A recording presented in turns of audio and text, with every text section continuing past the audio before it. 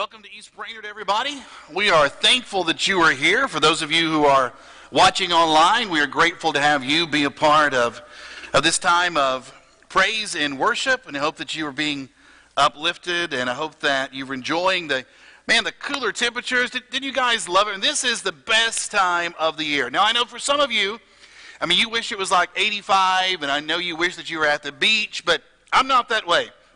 I love it when you go outside in the morning and the windshield is frosted over. Don't you just love that, right? And when you're driving down the road and everything looks dead, isn't that great? Yeah, and then it's cloudy all the time. Isn't that a wonderful feeling? It just makes you go, whoo, wonderful time of the year. Hey, I love it though. I do. I really like Christmas time. I like this season. It truly is a wonderful time. And I love to be surprised at Christmas. Okay, I love to be surprised, especially when it comes to any gifts that might be under the tree that would have my name on it. See, I like to be surprised by gifts. Now, I understand that there are some of you who like to go and buy your own Christmas presents, right? How many of you do that? Show of hands, how many people in here, you go buy your own gift, wrap it up, and put it under the tree, okay? Now, you can call that Christmas if you want to, all right? And you can have that be your Christmas, and may God have mercy on your soul if that's how you feel. But I like to be surprised. I don't want to know what perhaps is coming to me at Christmas. Now, I understand that means that I might not then receive the gift that I want, right? Like the crocheted house shoes that Mama Verler made for me one year. Now, they were stitched with love, but they were crocheted house shoes. But surprise, it was still great and it was still Christmas. And I remember one present under the tree, and it was one of those that was so big that in order to get it there, you know those presents that you have to lift the branches up to slide it under the tree? Oh, those are the good ones, right? The tree is just bulging. It's trying to hide the gift, but it's really difficult to. Well, one of those was under the tree one year as I was growing up, but my name was not on it. The present was actually for my mother. And she had been dropping hints about a new ring that she wanted, and it appeared that Dad had found a large box that he was able to hide her Christmas surprise in. At least that's what my mom thought. So Christmas morning arrives, and she is all bright-eyed. We all are. We're passing around the gifts, and finally the last one is pulled out from underneath the tree, and the branches fall back down, able to have their free reign of the room, and the box is pushed up to my mother. She begins to tear the paper away to reveal in large letters, Electrolux. I thought, my dad, he is so creative. He has found a vacuum cleaner box to use as subterfuge. And my mom, she had the same thought in her mind. She was going to be able to open this big box and go through all the paper, and there somewhere in the bottom was going to be this little tiny box that was going to have her ring in it, except it wasn't. There was no ring in the box, but there was a really nice vacuum cleaner. There was. And now look, to my dad's defense, it was top of the line. It was a good vacuum cleaner. It was. He really outdid himself. And he has yet to live down that Christmas surprise. So many of our Christmas stories end in surprise. It's that gift that's underneath the tree. It's the family member that you didn't expect, that you had not seen, that shows up and to enjoy Christmas morning with you. It's that unprepared for kiss that happens under the mistletoe. Surprises accent the best of our Christmas narratives. So we should not be surprised that when it comes to the most famous Christmas story of all, well, there are unexpected twists and turns that are found. So here's what I want us to do this morning. We're going to go to a very familiar place in Scripture. It's in Matthew. It's your New Testament, the first book that's there. It's in the very first chapter. And I want us to walk through a Christmas surprise together. Matthew chapter 1, beginning in verse 18. It says, "This is how Jesus the Messiah was born. His mother Mary was engaged to be married to Joseph." Now, weddings are one of those few cross-cultural events that everyone can understand. No matter the century or the continent, when it comes to preparing for a wedding, the thoughts that a wedding is going to be taking place, well, everybody gets excited. And everybody starts hustling around, and there are all these plans that are made. It's a really fun time. It's the same now as it would have been then, even though it would have looked completely different, but there still would have been excitement around the idea that a wedding was taking place. But here's the twist. Here's the surprise. Before the marriage took place, while she was still a virgin, she became pregnant through the power of the Holy Spirit. Now, what comes next is maybe one of the most important things that I'll share with you this entire month. And it's this. The very thing that will impact your life the most is the very thing that you never see coming. The thing that will impact your life, the thing that will make you pivot, the thing that will make everything change, to make you stop and go in a completely different direction that you never have planned for, well, it's that thing you never see coming. It's the pregnancy, the layoff. It's the divorce. It's the sickness. It's the death. It's this virus. And then you find yourself saying things like this. This cannot be happening, right? I mean, how many times have you said that already in 2020? I mean, it's like the Jelly of the Month Club. 2020 has just been the gift that just keeps on giving. Because the COVID pandemic has forced you to accept cancellations and lockdowns. You've been putting on masks and social distancing and enduring toilet paper shortages. It's actually why I think Auburn is losing so much this year. We're trying to save toilet paper for the rest of you guys. At least that's what I keep telling myself every Saturday. I don't know what Tennessee's doing, but that's what Auburn's doing. We're saving toilet paper. You know, just when you think that it can't get any worse, you get that call about your mom or about your dad.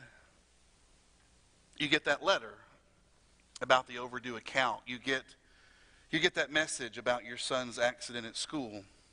You know, a lot of you started out 2020 and you look like this right here. And man, you were fresh and you were excited and this was a new year and this was going to be great. But now that we come to the end of it, you look like this. I mean, you're trying to do the best you can. You're trying to hang in there, right? And I know, and for some of you, you thought, man, 2020, hey, I'm going to be cute, and I'm going to be cuddly, and this is going to be, again, a great year, and I've got everything that I want out in front of me, but you've had to adapt, and you've had to get tough, and you've had to get strong, and that's good, because now you look like this.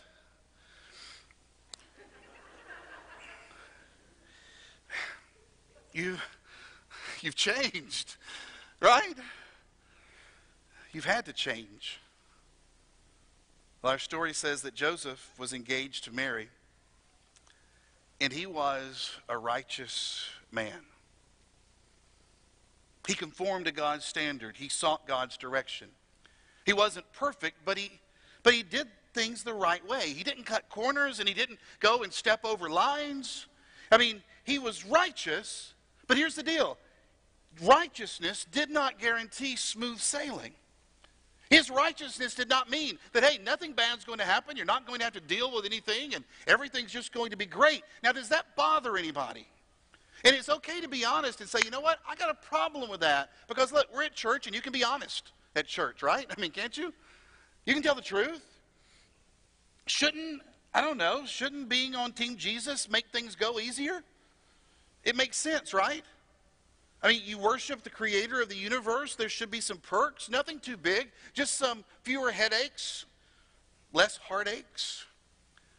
You know, I think we understand all too well the condition of the writer Asaph's heart when in Psalm 73 he lamented, "Did I keep my heart pure for nothing? Did I keep myself innocent for no reason?" He wrote, I get nothing but trouble all day long, and every morning brings me pain. I mean, it's like he's sitting at some of your kitchen table. It's like he's listening in to your phone call. He's reading your mail. And you have this feeling where it's like, Lord, look, I know I am on your side. I'm just not sure if you're on mine. But Joseph was a righteous man. But he's in a real pickle. He's in a pickle because the woman that he is pledged to marry is pregnant, and she's telling him some wild story about she has not been unfaithful to him. In fact, God has been faithful to them. I mean, who is going to believe this? That, hey, look, I love you, and we're going to be a family, and it's a miracle. I mean, people talk, and Joseph knows what they're going to say. He knows the rumors that are coming. He knows the judgment. He knows the scandal. But he's a righteous man. He did not want to disgrace her publicly, so he decides to break the engagement quietly. And while he's considering this, an angel of the Lord appears to him in a dream and says, Joseph, son of David, do not be afraid. Now, when you look out throughout Scripture, you are hard-pressed to find one follower of God who was not asked at some point in time to commit themselves to an action that truly scared them to death. I mean, over and over again, God would surprise some man or woman, and he would call them to begin some course that was uncharted and whose ending was uncertain. And more often than not, what God would ask of them was just plain crazy. And Joseph knew these stories. And you know these stories. You know the story of a man named Noah who was told to go build a huge boat out in the desert. You know about a sheep herder who was called by God to go and deliver a nation. You know about Joshua, who was called to conquer a territory. You know about Rahab, who was asked to turn her brothel into a hideout. You know about Gideon, who was told to go into a battle only having a torch and a bucket and a trumpet. You know the story about a mother who was told to use the very last oil that she had in order to make bread. And you know the story of a father who was told to take the one and only son that he loved and sacrifice him on an altar where God would tell him. See, Joseph knew these stories. And now he was being asked to add his name to the long list of individuals who would take God at his word. But before he could act, he had to be reminded that we should never be afraid to engage in acts of extraordinary trust. Don't be afraid. Don't be afraid to do what God says. Don't be afraid to put God first. Don't be afraid to put God's wisdom into action. Don't be afraid to take Mary as your wife. For the child within her was conceived by the Holy Spirit, and she will have a son, and you are to name him Jesus, for he will save his people from their sins. This was a woohoo moment. And in verse 24 it says that when Joseph woke up,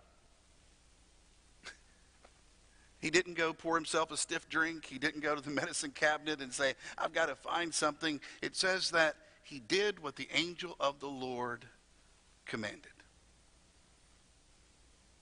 Friends, Christmas is a reminder to trust God even when our story does not make sense. He did what the Lord commanded. See, so much of our story is going to come down to one very simple question. Do I believe God? Do I believe God? See, how you answer that question has the potential to radically change the outcome of your story.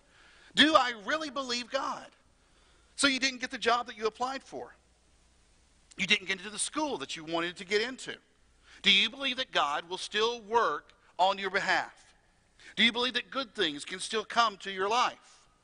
Maybe you struggle with generosity and giving just isn't easy. And like the majority of the people in here, you have difficulty when it comes to being greedy or being selfish. But do you believe in God? Do you believe that God says it's more blessed to give than to receive? Do you believe God when he says, look, don't lay up for yourselves treasures on earth. Instead, you lay up for yourself treasure in heaven. Do you believe God? Do you believe that God knows best for your marriage? Do you believe that God knows best for your life?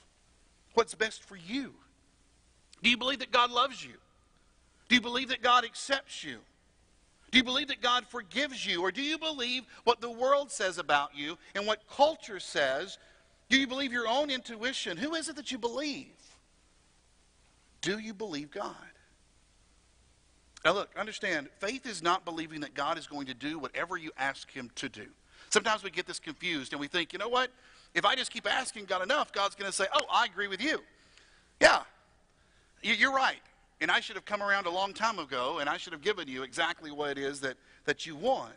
That's not faith. Biblical faith is believing that God will do what he said he would do, and that God can do whatever he wants to do. It's why Matthew would remind his readers that all of the things that happened there in chapter 1 happened to fulfill the Lord's message through the prophet.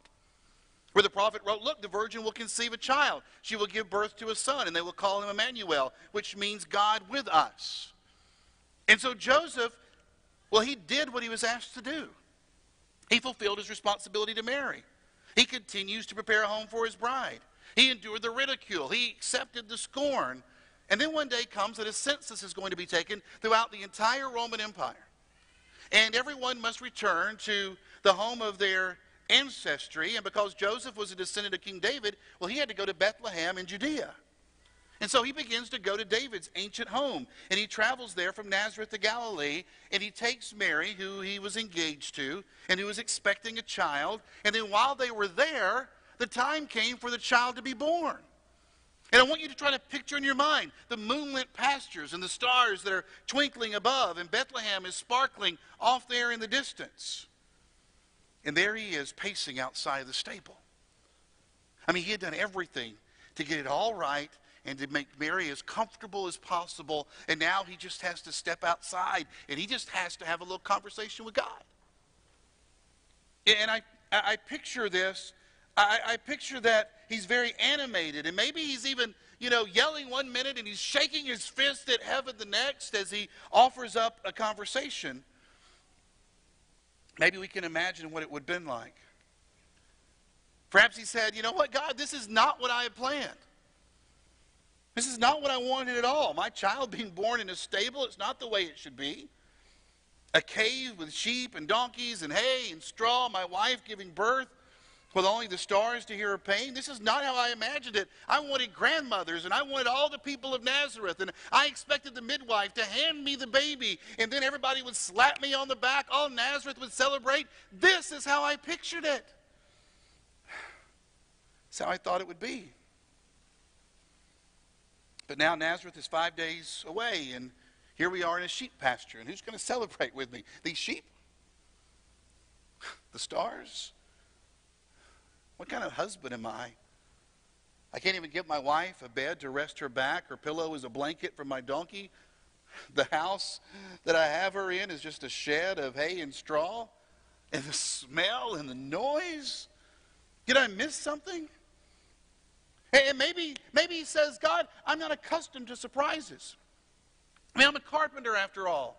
And I like things to fit. I square off the edges. I follow the plumb line. I measure twice, so I only have to cut once. Surprises are not my friend. I like to have a plan. I like to see the plan worked out in front of me. But this time I'm not the builder. This time I'm not the one that comes up with the plan. I'm only a tool. I'm a hammer that's in your grip. I'm the nail between your finger. I'm just a chisel in your hands. And the project, well, it's not mine. The child is yours. The plan is yours. The idea is yours. I don't understand. Did Joseph ever pray a prayer like that? Maybe he did. Maybe he didn't. But you have, haven't you? You've stood where Joseph stood. You've been caught between what God says and what makes sense. You've done what you were told only to wonder if it was actually him speaking in the first place. And you've asked what Joseph asked. You've asked if you're still on the right road. You've asked, God, should I have turned right instead of turning left? I don't know. You've asked about the plan and if there was any future for you. Things have just not turned out like you thought it would. This is not where you saw yourself at the end of 2020. And each of us knows what it's like to search the night for light, Not outside a stable, but maybe perhaps outside an emergency room, on the steps of a courthouse, on the gravel of a roadside, at the green grass of a manicured cemetery. We've all asked questions, and we've all at one time, I'm sure, questioned God's plan. And we wonder, why does God do what he does? Why all the surprises? And if you've ever asked what Joseph asked, let me urge you to do what Joseph did. Obey. That's what he did. He obeyed.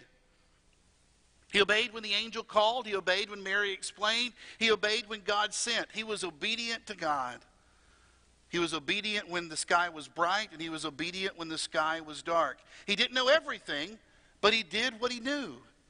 And friends, Christmas is a reminder for us not to allow all of our confusion to disrupt our obedience.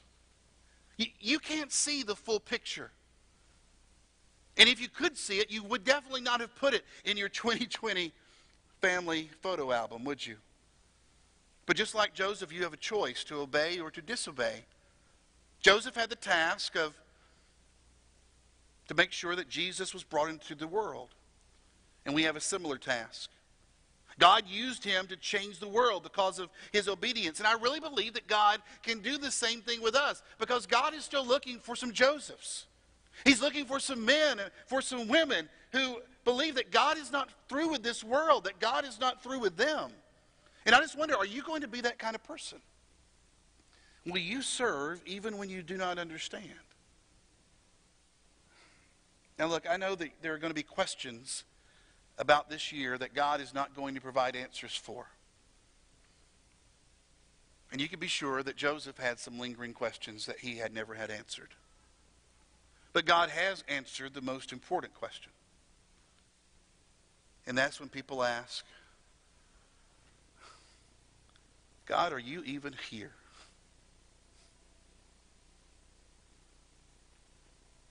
And then a baby cries. A baby cries, and the answer comes, yes, Joseph, I'm here. I'm with you. Chris, I'm here. I'm with you. Elizabeth, I'm here. I'm with you. Mark, I'm here. I'm with you. See, Christmas is a reminder that God is with us in the midst of life's surprises. There's so many questions about our lives that we won't be able to answer until we get home. There's so many surprises. There's so much uncertainty. But in all of our wonderings, there's one question that we never have to ask. God, are you here? And the surprise of Christmas in the small face of a stable-born baby says yes. So friends, every time this month that you see a tree covered in lights, every time you see presents big or small hiding under the tree, every time you see a manger scene, every time you hear someone say Merry Christmas or Happy Holidays, allow God to use that moment to remind you, surprise, I'm still here. I'm still with you. Nothing has changed. And then why not surprise yourself this Christmas? Oh, not with a present that you go out and buy and wrap up and put under the tree and then go, how did you know? Surprise yourself with a faith that is unafraid to take God at his word. And then you go out and engage in an act of extraordinary trust. You know, normally at this time, we sing together and we encourage individuals, look, if you have a prayer request, we invite you to come down and we will announce that request. Or individuals who would like to be baptized for the remission of their sins, we say, look, we want you to come and make your confession that Jesus is the Son of God. But because of COVID protocols that we have in place, we have not been doing that over the last few months. So we want you to know that we do have in our lobby a prayer room. And in that prayer room will be one of our elders, one of our, Scripture refers to them as shepherds, our spiritual leaders here. And if you were looking for someone that would be willing to pray with you because of something that's going on in your life, you'd like to talk with someone privately, you'll have the opportunity to do that in a socially distant way. And if you have a request to make, you can do so at that time. We have a couple of our elders who are here today who'd be glad to, one of them will be back there in that prayer room and be glad to spend time with you. We are going to kind of begin to wrap things up with a song. We're going to sing The King of My Heart, and then we'll close out in prayer together. Friends, we're so thankful that you're here. We hope that our time together has been enjoyable. We hope it's been encouraging, and we hope that you have a lot of surprises this Christmas, but that the main surprise that you have is, again, being reminded that God is truly with us. So let's sing about the King of My Heart, and then we'll close things out in prayer. Chad?